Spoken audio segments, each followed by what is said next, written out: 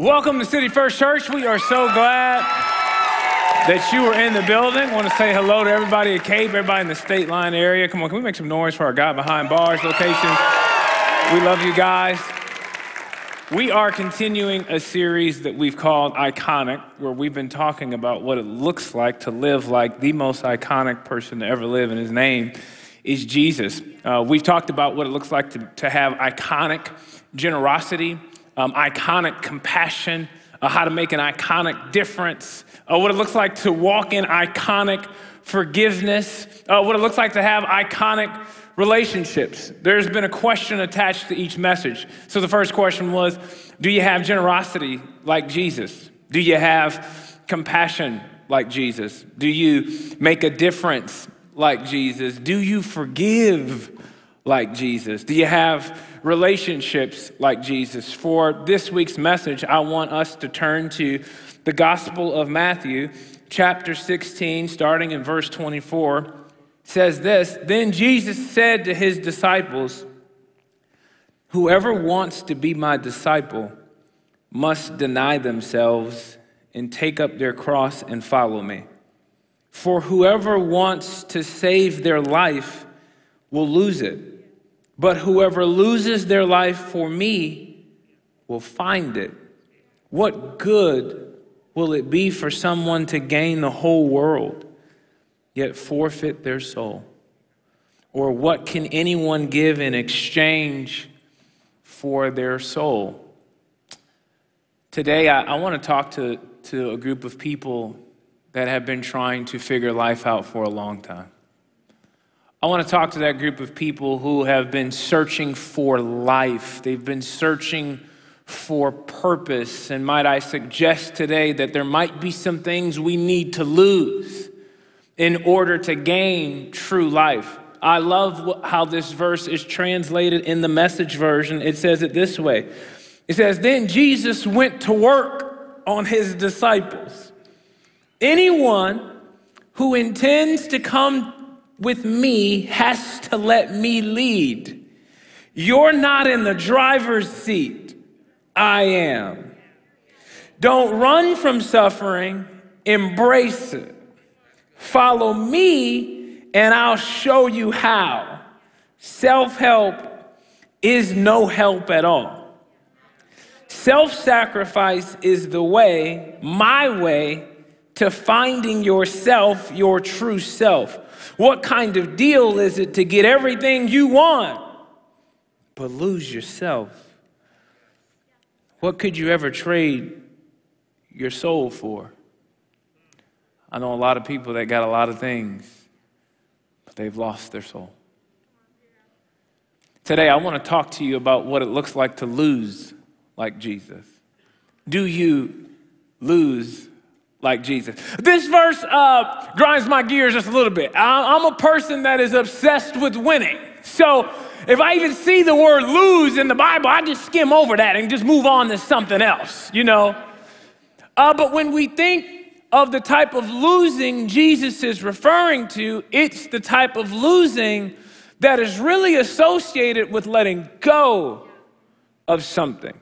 Have you ever been driving in your neighborhood and you wouldn't consider yourself a nosy person, but you can't help what you see that your neighbors have made public? You know what I mean? Like you can just see their way of living that may not be your way of living. And specifically, when they leave their garages open, okay? I believe a person's garage tells you a lot about who they are as a person. And there are just a few houses in my neighborhood that I'll drive past and I just see stuff in their garage and I'm just like, wait. You a hoarder, bro. Like, what do you need that for? And I'm like, I'm not trying to be in your business, but it's like, I've seen that box there for a solid couple years now. It hasn't moved. So if it hasn't moved, whatever's in it you must not love it that much, but you love it enough to keep it in your garage. You know, they're just hoarders. And here's the deal. I realize that we are all people who have emotional attachments to things that make no logical sense as to why we would continue to hold on to them. iPhone boxes, why? Why do we hold them? Why? There's nothing in the box. We already took everything out of the box, but you're like, man, I could sell this on eBay in like 4 years. You're like, they don't care about the box at that point. Refrigerator instructions, IKEA, Target tools. You know the little tools that come? Why do we keep them? Like, whatever we buy next is gonna come with the tool, but he's just like, I'm gonna throw that in the junk drawer for a rainy day. You just never know. Every single one of us, every single person under the sound of my voice has a raggedy t-shirt that needs to be burned today. It's an old church volunteer shirt that we gave you for free, okay? You need to let it go, okay?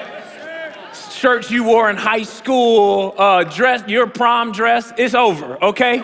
It's gone. Why? Why you still got it? I have no idea. Can't fit in it no more, but you're like, one day, come on.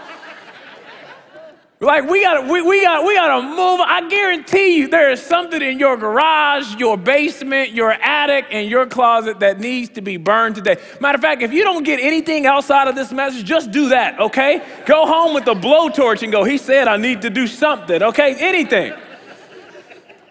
And for some of us, it's not stuff that we need to let go of, it's habits. Some of us got some habits that are destroying our life.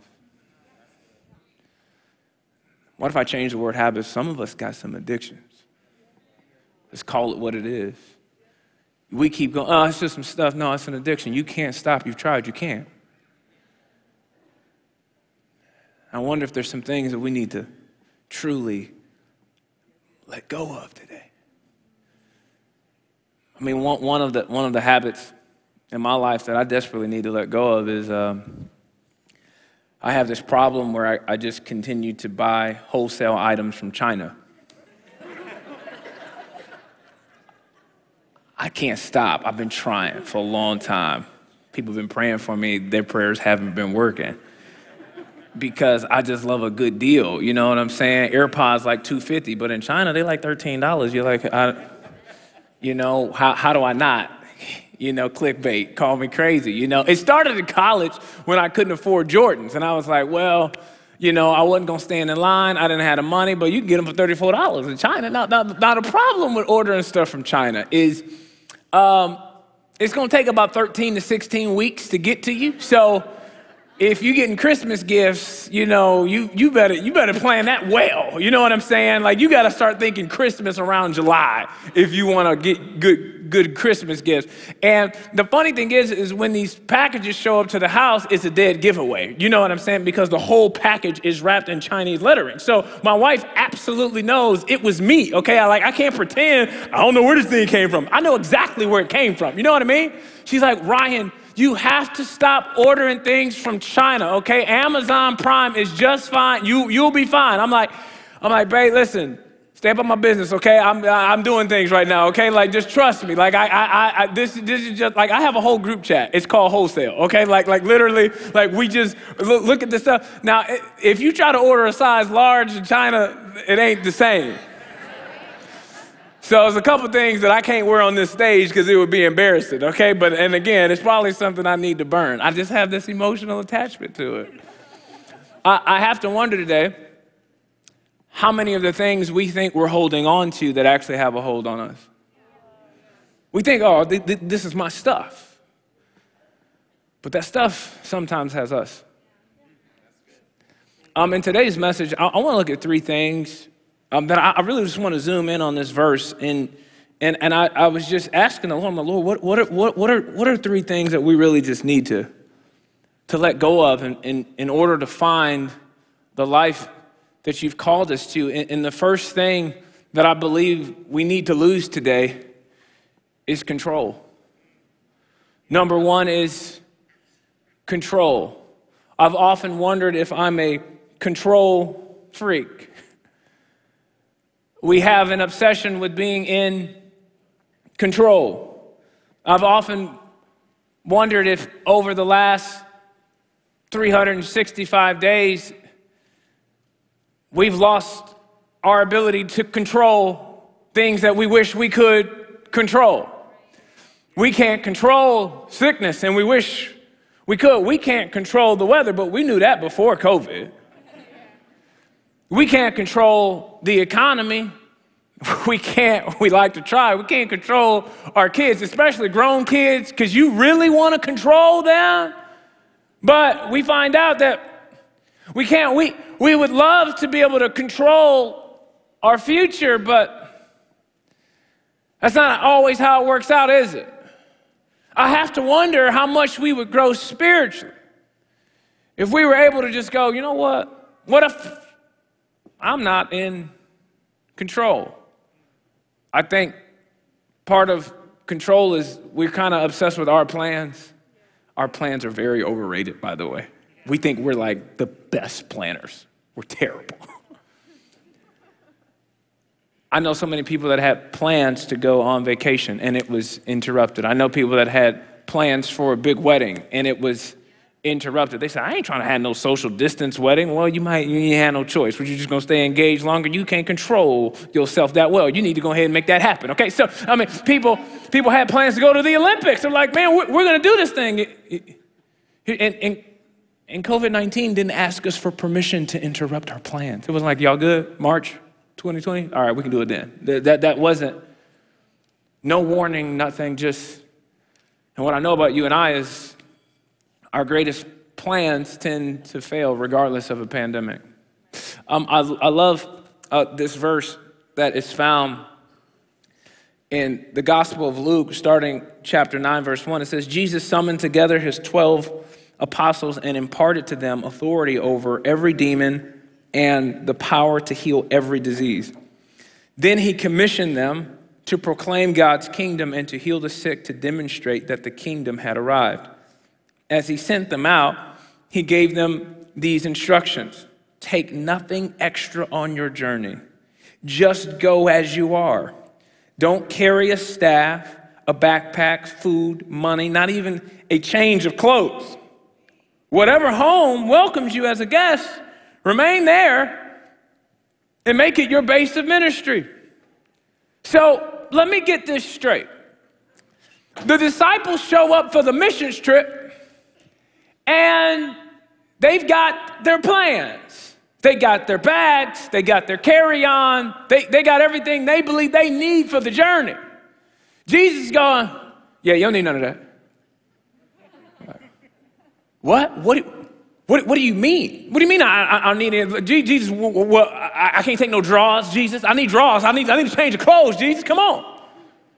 Jesus is going, guess what? I have gone before you. I have already made arrangements for your future that you cannot see. But you have to trust that I've gone before you and I'm taking care of what you need. Sometimes you've got to trust that God has already gone before you and prepared that job, that God's already gone before you and prepared that relationship, that God's already gone before you and prepared that home you've been dreaming about for a long time. You've got to be able to trust God.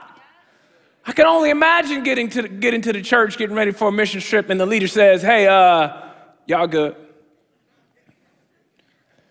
You would have to trust the leader. Yeah, I've already made the arrangements. And I love Jesus because Jesus is almost fact-checking himself. Because later on in Luke chapter 22, verse 35, it says, then Jesus asked them, when I sent you out without purse, bag, or sandals, did you lack anything? Jesus conducting his own survey. Go ahead, all 12 of y'all. Go ahead and answer. Go ahead, one by one. You lack anything? You lack anything? You lack anything? Did you lack anything? What about you? Did you? And this is what the scripture tells us. It says they, which is a group of them, all at once said, nothing. Yeah, Jesus, everywhere we went, we didn't know how it happened. But it looked like we should probably keep trusting you. Because apparently you went before us and prepared everything we need. So no, anywhere we went, we didn't lack anything. There is something about trusting God that will help you find your life. It's walking by faith. I mean, I'd love to tell you exactly how next week is going to go. I can't. But I know who holds next week. And so here and now, I actually got to lose control. Some of y'all thinking about that Missy Elliott song. Y'all want to dance right now, okay? Well, lose control. Okay, you need to stop. We in church, okay? We cannot live by our own plans, ladies and gentlemen. We have to surrender control to God. The reason I think we love our plans is because we love a sense of control. Sometimes life experiences have taught us that we can't trust anybody. And whenever we give up control, someone's going to take advantage of us. That's been our experiences. But you need to know that there is a God available to you today who can do more with your life than you can. But it's going to require you surrendering control and obeying his instructions. So the question that I want you to talk about in the life group, the question I want you to talk about at lunch, the question I want you to talk about over dinner is this: what control do I need to release to God? What control do I need to release to God? The second area that I think we need to lose in to find our life is number 2, rightness. Rightness.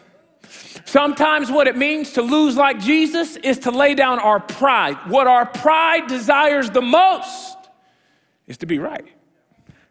Our rightness. And I believe that sometimes we need to let go of our rightness for the sake of our relationships. I love what Matthew 5 verses 23 says. It says, this is how I want you to conduct yourself in these matters. If you enter your place of worship and about to make an offering, you suddenly remember a grudge a friend has against you. Abandon your offering. Leave immediately. Go to this friend and make things right. Then and only then come back and work things out with God. If we're honest, most of us remember a grudge that we have against a friend, and we either A, do nothing, or B, let it fester.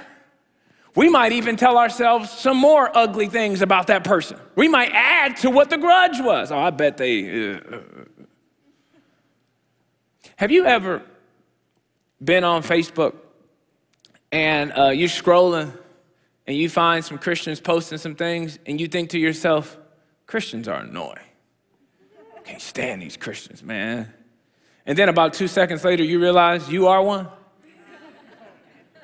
Isn't it easy to point the finger at other Christians and be like, look at them, can't believe them, as if you're not in the same group? We don't get to just like separate ourselves from the Christians we like and the Christians we don't like.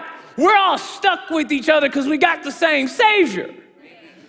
But I love this scripture because some of us find ourselves so incredibly frustrated with life because we lack life-giving relationships, because most of us live with the sense that I'm right and you're wrong. It could really put you in a real funk, in a very lonely place, when you feel like nobody agrees with me. And before you know it, you start maneuvering relationships around to where you're only around people that think like you and agree with you, and you put distance between all of the other people, and you can find yourself in a very lonely place. I love the example that Jesus gives us in John chapter 13, where he's washing the disciples' feet. It sounds noble on the surface, but I think there's so much more to that. I want you to think about for a moment that table. I want you to think about the feet of two people who are at the table, Judas and Peter. Yet Jesus is still on bended knee washing their feet. If there was somebody in your life that you knew was going to betray you, that you knew was going to be disloyal, that you knew would cheat on you, that you knew would break your trust, if you knew that, would you serve them? I mean, I really want us to think about that for just a moment, not the other 10. Those two. I mean, could you imagine you got the soap and water, you washing their feet? Yeah, Bartholomew, oh man, you a good dude, bro. I'll take care of your feet, bro. Oh, that's cool. Yeah, James, oh man, you good, man. John, you the one I love. Let me take care of your feet, Judas. I'll break your toe right now. I mean, just imagine. 30 pieces, I'll cut your, like it just, I mean, that would be us. We would all say that would probably be what? Right. But that's not Jesus. That's what made him iconic.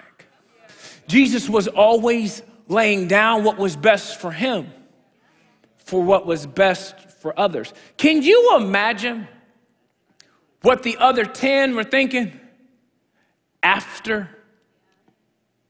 Like they see how it went down with Peter. They see how it went down with Judas. And now in hindsight, these disciples are going, yet he still took care of them. You see the impact that this man, this iconic Jesus, has had on the world? He had the utmost confidence in who he was without the pride that often pushes people away.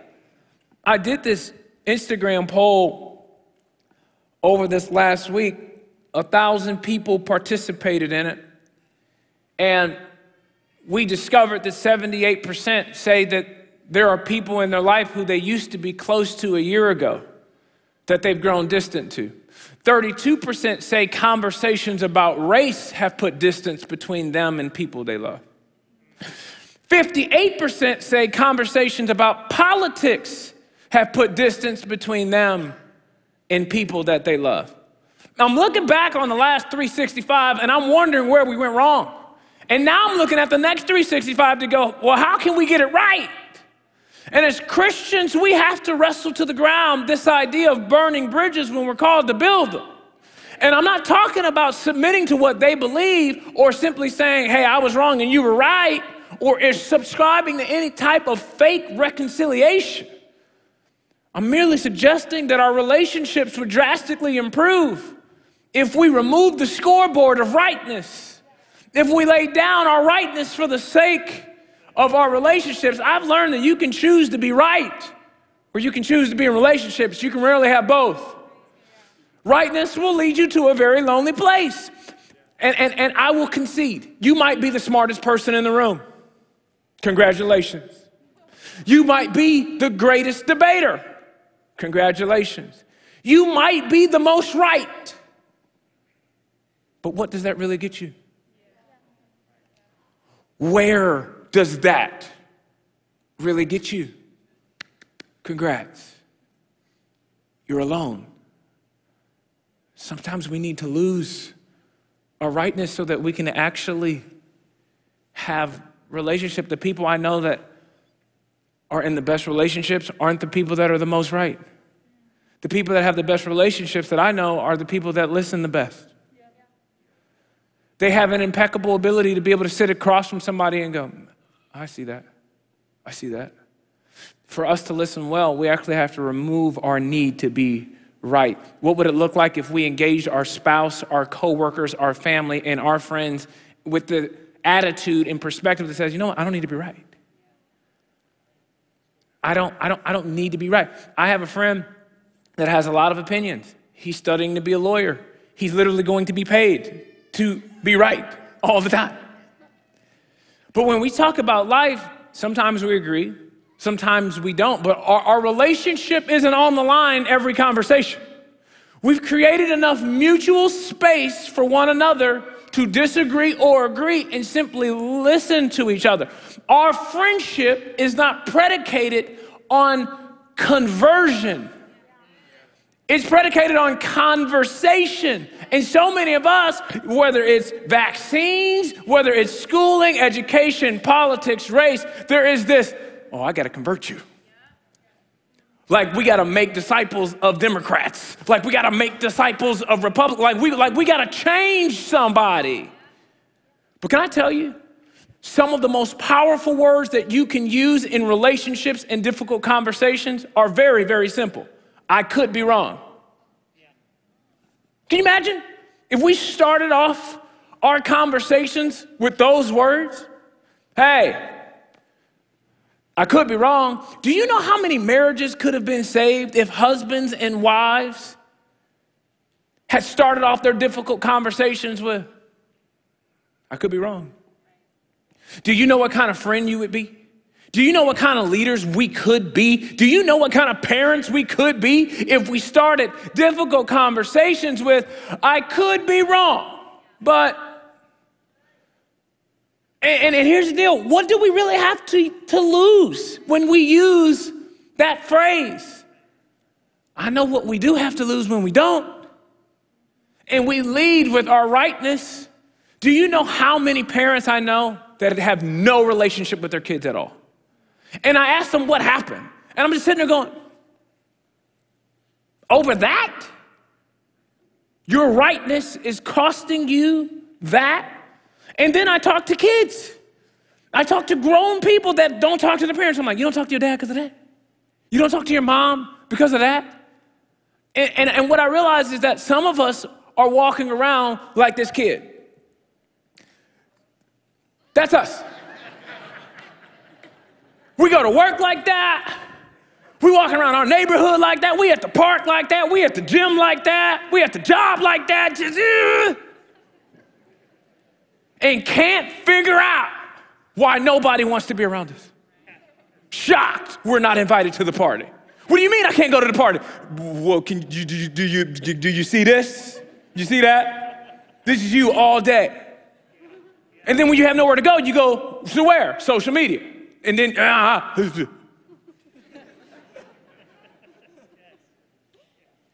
and I'm going, no wonder you can't find your life. Some of us have been so mad so long, we don't know anything else. We don't know any other emotion. We grew up in an angry home, and so now that's just, and you didn't even know that you had an option to let it go.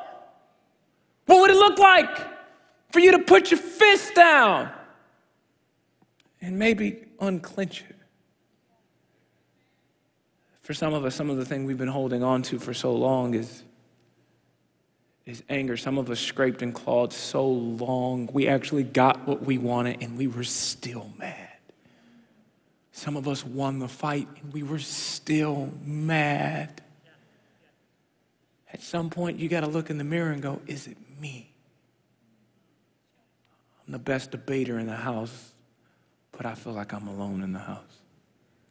What would it look like for us to lose our rightness? The question I want you to talk about in the life group, at dinner, at lunch, who do I need to lose with? Who do I need to lose with? Who do I need to forgive? Who do I need to lay down my rightness with? If you can answer that question, I think you can find your life. The third and final thing that I think that we need to let go of in order to truly find our life is number 3, I think we need to let go of normal.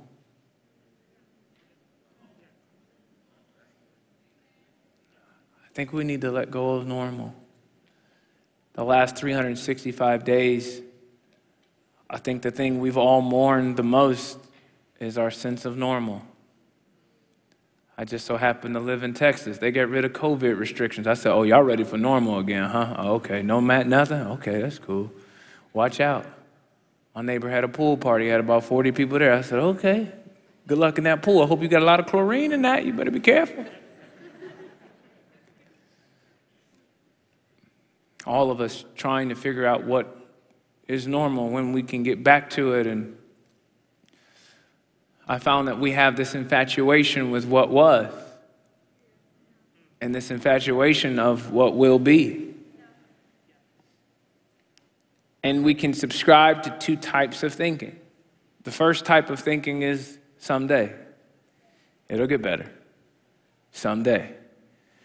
The second type of thinking we can subscribe to is the good old days. The glory days. Believing that our best days are behind us.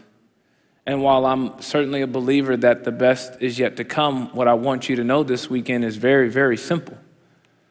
God is excited about our present and who you are and where you are right now. There's not this future version of you that he's like, oh yeah, them, they're gonna be great. Where you are right now, God wants you to embrace. I love what Matthew chapter 11, verse 28 says. Jesus says, come to me, all you who are weary and burdened, and I will give you rest. Take my yoke upon you and learn from me, for I am gentle and humble in heart, and you will find rest for your souls. For my yoke is easy and my burden is light. The word yoke was a word that was used for rabbis. It was their way of living. It was their way of teaching. It was their perspective on scripture. And Jesus is going, hey, my yoke is easy. My burden is light. In contrast to a lot of other teachers who went, I know that this can be very cumbersome and I'm going to put a bunch of rules on your life. I'm going to put a bunch of regulations on your life. Jesus is going, my yoke is easy. There is a lightness that Jesus lived with, and we see more of it in Matthew chapter 6. It says, therefore I tell you, do not worry about your life, what you will eat or drink, or about your body, what you will wear. Is not life more than food, and the body more than clothes? Verse 31 says, so do not worry, saying, what shall we eat, or what shall we drink, or what shall we wear? For the pagans run after all these things, and your heavenly Father knows that you need them. But seek first his kingdom and his righteousness, and all these things will be given to you as well. Therefore, do not worry about tomorrow, for tomorrow will worry about itself. Each day has enough trouble of its own. I don't know what's going to happen this year, but I know what God wants to do in your life today. I can't worry about tomorrow. I want to seek first his kingdom in my life, right here, right now. It's like Jesus was so unattached to the things of this life. It's what made him so light. Some of our attachments have simply led to heavier burdens, carrying a weight that has led to more anxiety, more depression, more worry. And I'm wondering what it would look like today if on the inside we just let it go. Jesus was so free, and he's pointing us back. He's like, seek first the kingdom. The question that I want you to ask in a life group, the last one is what does God want me to embrace right now? A lot of us are familiar with John 10:10 that says the thief comes only to steal, kill, and destroy. I have come that they may have life and have it to the full. There is no asterisk there. It's not dependent on other things. It's not, it's going to be a full life when a pandemic is over and COVID-19 restrictions are lifted. It's not, we're going to have a full life when I get that dream job, or I'm going to have a full life when I get married and I'm raising a family. I'm going to have a full life when the stock market is up. I'm going to have a full life when I figured out what Bitcoin even is and I invested and I did it 4 years ago instead of 4 days ago. No, it is you're going to have a full life exactly where you are right now, and it's available to you. Every single one of us.